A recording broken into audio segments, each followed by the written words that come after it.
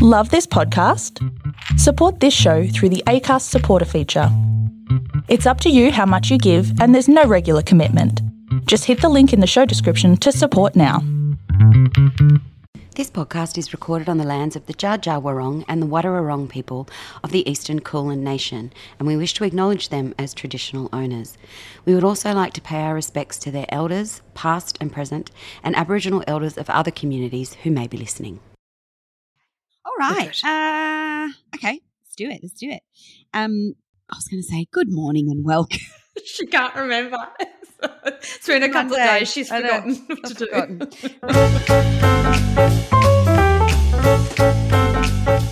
Hello and welcome to Chickstery, the podcast that is rewriting the history books to include the women that were written out of them. My name's Annie, and as always, every week we're joined by the delightful Phoebe Wilkins. Hello and welcome to your daily dose of us.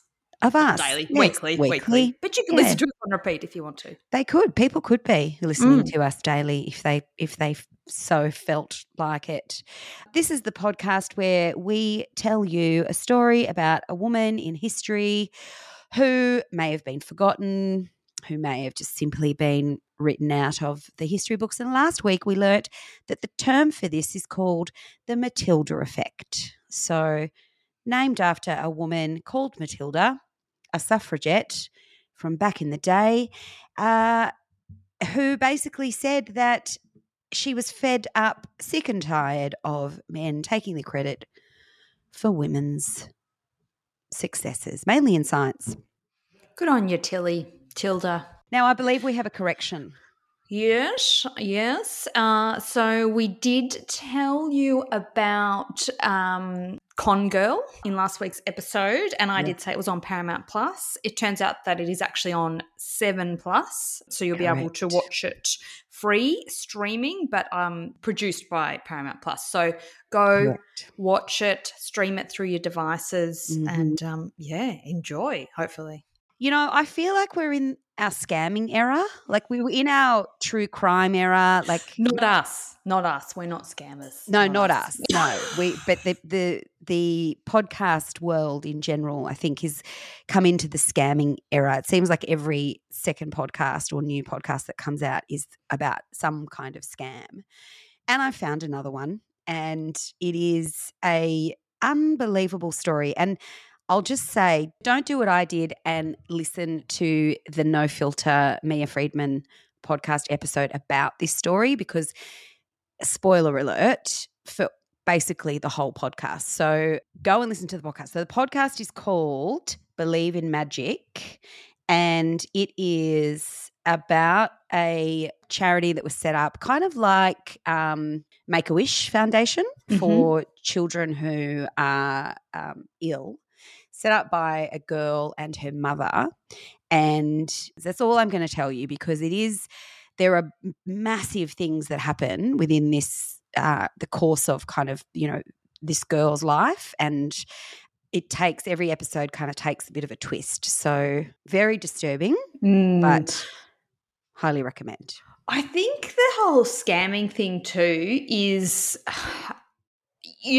true crime is really scary and, oh my God, that's so far removed. But I think with scammers, you go, oh my God, like that could have been me. You look at it and think you're an idiot. Like how did you, whatever the case may be.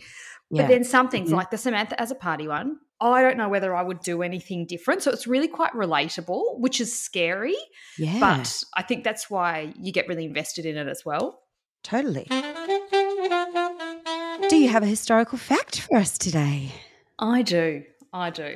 So right now, as we record, we're in the thick of football final season. So by the time you hear this, it'll be over. The Crows. Oh, I don't know. Crows? I don't know. I'm sorry, it's not 1996. I don't know. That's all I know. Okay. The Pies. There you go. That's a bit more relevant to say. Got my birds mixed up. Anyway, so whichever code you follow, it is final season, but also we have seen the incredible rise of the Matildas and the effect that that's had on all of us. Mm-hmm. But have you ever thought about what your sports team wears on the field? Not the short shorts. I'm not talking, talking about the top half. I'm going to say that's a hard no because Okay. I don't have a team, and clearly, as you can tell from my crow's call, no. So anyway, we'll talk about the top half. So, okay. Would you call it a Guernsey or a jersey that a football player is a jersey? Okay. So, well, technically, you would be correct with either of those. AFL players tend to wear what we would know as a Guernsey, and rugby and soccer players would wear a jersey. So the difference is that it is dependent on where the wool came from that the jumpers were made from. Originally. So this is not the case now, but originally. Yes. So a Guernsey was made from wool from the sheep from Guernsey, one of the Channel Islands. Near the French coast. Yeah. Wow. Whereas the jersey was made from the wool produced from the sheep on Jersey in the Channel Islands. Wow, look at you. I know. So Guernsey was originally a seaman's knitted woolen jumper, and the knitting industry in Guernsey has been a mainstay on the island that can be dated back to the 15th century. And Jersey is also a knitted jumper, and the island was famous for its knitting trade that dates back to medieval times. Wow, there you go. There you go. The grand final will be over by the time this episode comes out. However, I am going to the grand final on Saturday, and I am going to tell anyone who will listen that fact. Are you going for the crows? So today I'm actually going to tell you about two women who are connected by the art of dance. I'm going to tell you about a lady called Sonia Revid and a lady called Louisa Mary Lightfoot. Lightfoot, and she's a dancer. I know. Isn't that beautiful? Love it. So beautiful. Born on the 24th of January 1902 in Latvia, Sonia Revid was Jewish and one of 4 children born to Isaac and Olga Revid. Although at the time of her birth, technically Latvia was a part of Russia, and the Revids then made their way to live in St. Petersburg. Eventually, they were driven out by war and revolution. But in 1921, Sonia then moved to Berlin to live with an aunt, and it was here that she witnessed and then studied modern dance in Dresden under the tutelage of Mary Wigman, a German dancer and choreographer who was notable as a pioneer of expressionist dance, dance therapy, and movement training without point shoes. Oh. Sonia studied under Mary Wigman for several years and earned her diploma from the Wigman School in 1928 before she branched out on her own. Mary described Sonia as a strong and idiosyncratic talent. It was important for Sonia not to imitate Mary and therefore cultivated her own style of dance that included more of an emphasis on facial expressions, something Mary largely discouraged.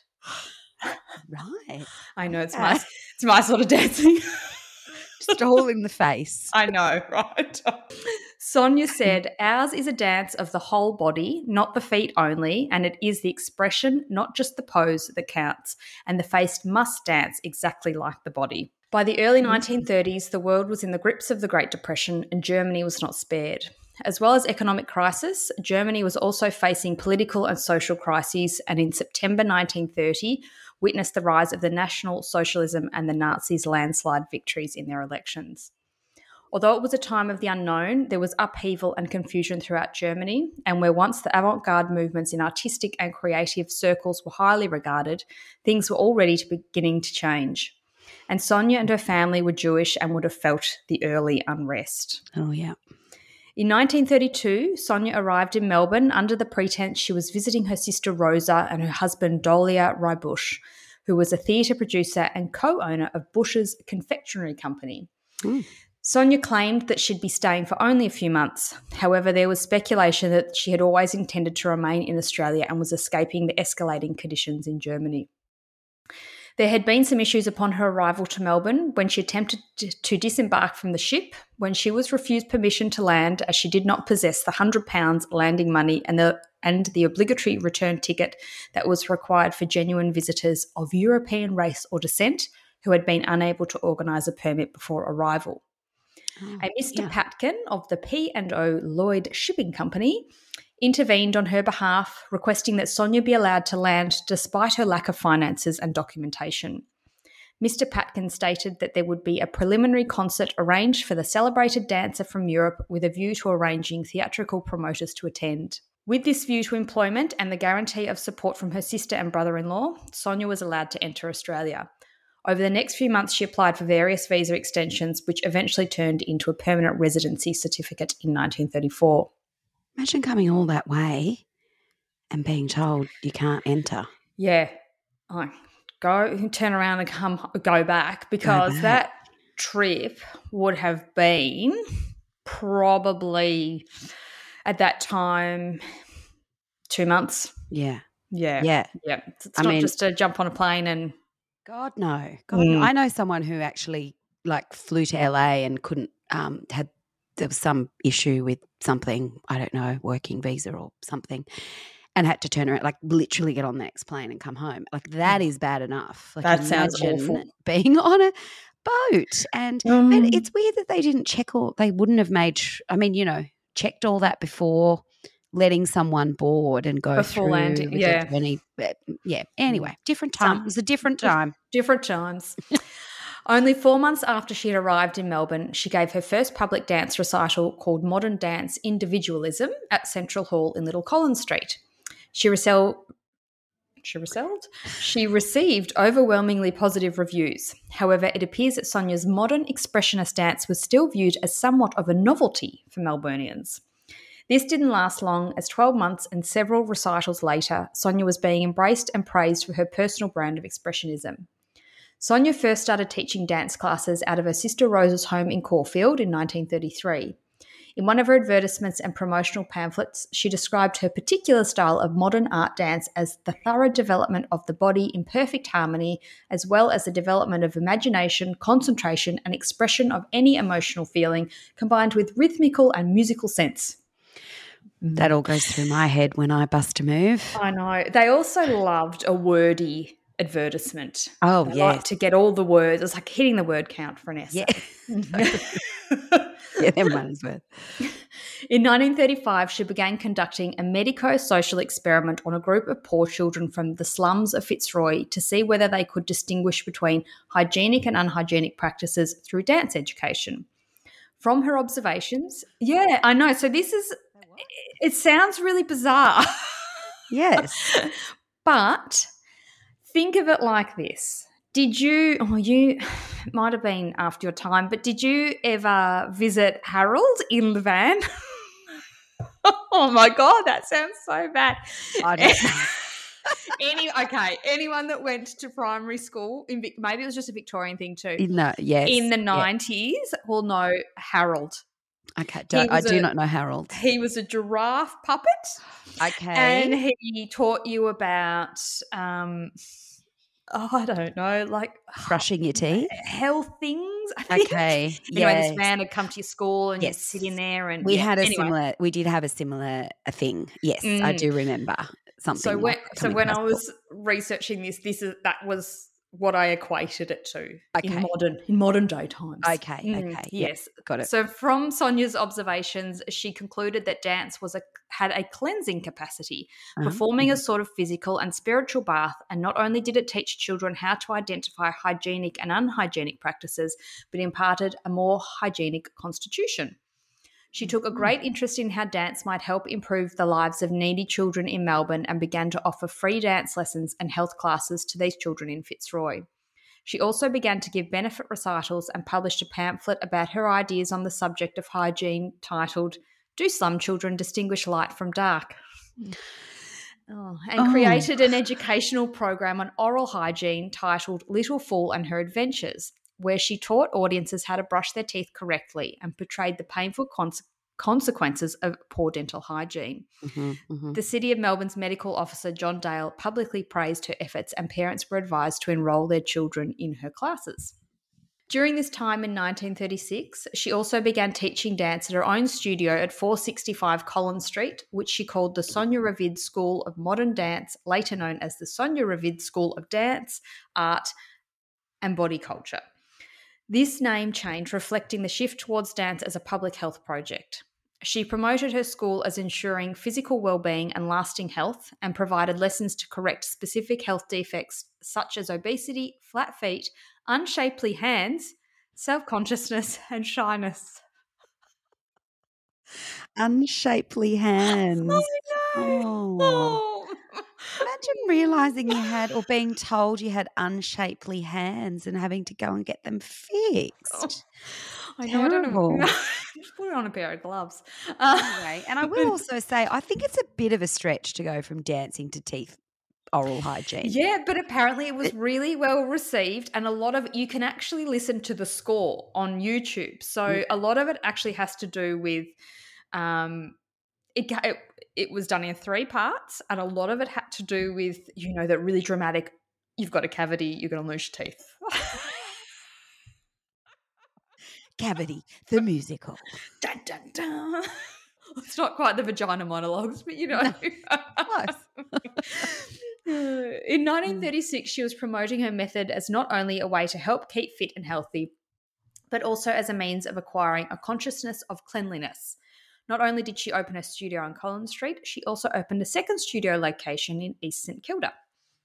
In 1937, 5 years after her arrival, Sonia became a permanent Australian citizen and renounced her Latvian or Russian nationality as it was then. In 1938 and 1939, she also spent time in Auckland teaching and performing with the support of the Young Women's Christian Association, or the YWCA. In an article in the Australian Women's Weekly from 1938, they praised Sonia's methods and wrote that Miss Sonia Revid of Melbourne, considered one of the foremost exponents of the art of dance, gives much time to teaching children from the slum areas interpretive dancing and appreciation of beauty through movements. To assist the funds of the Mission for the Streets and Lanes, which helps these children, Miss Revid will give a dance recital at the Church of England Grammar School. Oh. So she was, raising money for these kids as well. Yeah, lovely. Although it was her adopted country, Sonia was also very community-minded and believed in the utter necessity of being humane, of helping each other. She also believed in the power of art to uplift, of art to bring people together and for the mind and soul. Sonia said, "It is a culture which helps to destroy evil, to create love, to believe in the existence of God. It is the culture of the body, soul, mind, which one ought to exercise daily. One ought indeed take daily a bodily, mental and spiritual bath." Oh, that's lovely. I agree. So she's a bit ahead of her time too, I think, when it comes to mindfulness. Absolutely. Yeah, absolutely. As well as her hygiene and educational movements, in 1940 she also created another topical dance piece called The Bushfire Drama, which referenced the severe and devastating bushfire season in Victoria in 1939. Mm-hmm. As well as her performances on stage, during the late 1930s and early 1940s, Sonia was also an enthusiastic writer and lover of literature and was a regular presenter on radio stations 3AR and 3LO, where she would perform spoken word recitals of dramatic works or literary criticisms of Russian masters. Her performance on stage was not the only thing that brought criticism, as she also became a familiar face on the art scene, and her presence at events was often remarked upon.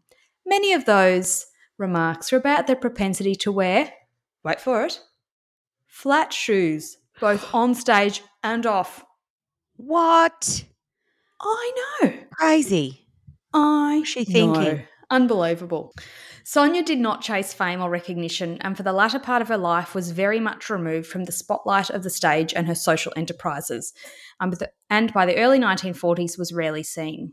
Sonia Revid died in 1945 in Melbourne at the age of just 43 years old. She is widely credited as one of the first to introduce modern interpretive dance to Victoria. Wow. But let's backtrack a little bit, and I'm going to tell you about this other chick who is connected to Sonia, and her name is Louisa Mary Lightfoot. Louisa was born on the 22nd of May 1902 in Yangaree in Western Victoria, just northwest of Warrnambool. Louisa was the daughter of Charles Lightfoot, a school teacher, and Mary Graham. She had always loved dancing but saw no way to pursue it as a profession.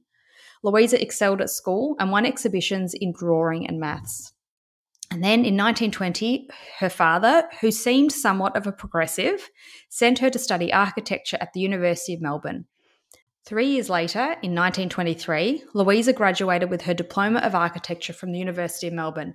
the first woman to do so. I was going to say, there wouldn't have been many women doing architecture back then. No. 'Cause initially I thought, drawing and maths, what a weird combination. Right, But then, Yes. that makes sense. Yeah. Architecture. Absolutely. So while she was a student at university, she began a 4-year apprenticeship in the architectural office of Walter Burley Griffin and Marion Marnie Griffin in Melbourne. 2 people you may have heard about. Yes. Yes. I've heard of him. And she, Marion, his wife, had a lot more to do with Canberra than she is given credit for. So she's probably someone that we should chat about one day as well. I'm sure. Yes. In late 1924 and still working for the Griffins, Louisa moved with them to Castle Crag, their newly designed utopian neighbourhood on the lower north shore of Sydney. Louisa was to be Marion's companion and very reluctant cook, as well as a draftswoman and designer in Walter's Sydney office. However, whilst in Sydney, Marion encouraged Louisa to renew her interest and passion for dance that she had discovered as a child. Her passion was reignited when she saw Anna Pavlova tour Australia for the first time in 1926. Louisa would later say that watching her dance was a revelation. After 2 years of studying dance, whilst continuing her architectural work, Louisa left the Griffins and opened her own dance school where she was able to teach children. However, through the years she had spent with them, she'd been introduced to avant-garde and artistic circles that the Griffins moved in, and here she met Misha Berlikov, who she persuaded to teach her the Russian mazurka, a type of folk dance. Okay. Last week I said, you do all the sciencey talk that we can't. Now I'm doing all the I've got all the European. I know. Yeah. Louisa and Misha worked together preparing folk dances for charity performances and amateur operas. These were popular during the 1930s when the world was in the grips of the Great Depression, when people needed some relief. The charity organisations that they performed for were all greatly impacted by the Depression and therefore were chosen to help alleviate some of their stresses. At this time, Louisa and Misha also went on to establish the Lightfoot Berlikov Classic Dance School, which became the first Australian ballet to stage Coppelia in the Savoy Theatre in Sydney. This was most definitely a first in Australian ballet, as previously only companies from overseas who were visiting Australia turned on full-length performances. This production was the starting block for professional ballet in Australia. And the school was called Lightfoot. I know. I still can't. I love it. It's great. Yes. It's so good. So good. Louisa also continued her dancing education and did classes in the technique of Mary Wigman, trained briefly in dance with Daphne Dean at the Sydney Conservatorium of Music, as well as training with Sonia Revid. There she is. There she is. She went on to choreograph and dance several ballets a year throughout the 1930s, as well as composing her own original shows. Pupils remembered her to be aloof, a strict disciplinarian, and an inspired choreographer. In 1937, she and Berlikov travelled to London and Paris, where they secured the rights to perform a number of new ballets. So travelling to Europe was the only way in which to obtain the scores and permissions of ballets. Oh. Yeah, wasn't as easy as an email. Yeah, they couldn't just send the file. Exactly. It was whilst she was in Europe that she attended classes with famous Russian émigré teachers and also took classes in modern, Spanish and Hindu dance. She became inspired by a performance by the Indian Uday Shankar troupe and even told the Australian Women's Weekly that she intended to create a new Indian ballet upon her return to Australia. So keep in mind, this is the 1930s when Australia was very much implementing the White Australia policy. Wow. Yeah, that's, amazing. On her way to Europe, Louisa and Misha had stopped in Bombay and Louisa was instantly enamoured. Then on her return to Australia, she was to have a 2-week stopover in India, which ended up turning into 5 months, where she travelled to Kerala, where she began her study of complex traditions of Kathakali dance. I'm sorry if I'm butchering that. Right. Louisa returned to Sydney in early 1938 and she and Misha produced one last ballet together called The Blue God, about Indian gods and goddesses. After this, she dissolved her partnership with Misha Berlikov after 7 years and then soon after returned to India. Over the next 5 years, she lived in India and learnt different techniques of sacred dance styles and continued to earn money by teaching classical ballet to the children of the Raj. She was way ahead of her time and became a great advocate and publicist for Indian dance, organised tours by dancing troupes, worked with a filmmaker and published widely in the Indian press. In 1947, Louisa brought the young Kathakali dancer Shivaram to Australia and trained a group of Australian dancers to work with him. The following year, they introduced the dance to the British stage. For the Australian National Theatre in 1949, she presented Shivaram in a ballet she designed, which then went on to tour successfully in 1950. The performances toured to Japan, the United States and Canada, where they often took the form of a lecture demonstration in universities and galleries where Louisa provided the commentary. In 1951, she returned to India where she went to the mountain state of Manipur to learn third traditional sacred dance. During this time, she also organised for dancers and drummers from Manipur and Kerala to tour Australia, Japan and North America and introduce excerpts of the dance to country towns across Australia, then to New Zealand, England, Fiji and Canada. Wow. So she's spreading the love far and wide. She really is. And I just wouldn't have thought that India would have been a place that a young single woman would be travelling to, like in, I don't know, in the 40s, 50s. I know. It just seems, like very brave to then, introduce that culture to Australia as well. Absolutely. Louise and Shivaram educated the public to appreciate Indian dance and taught hundreds of students.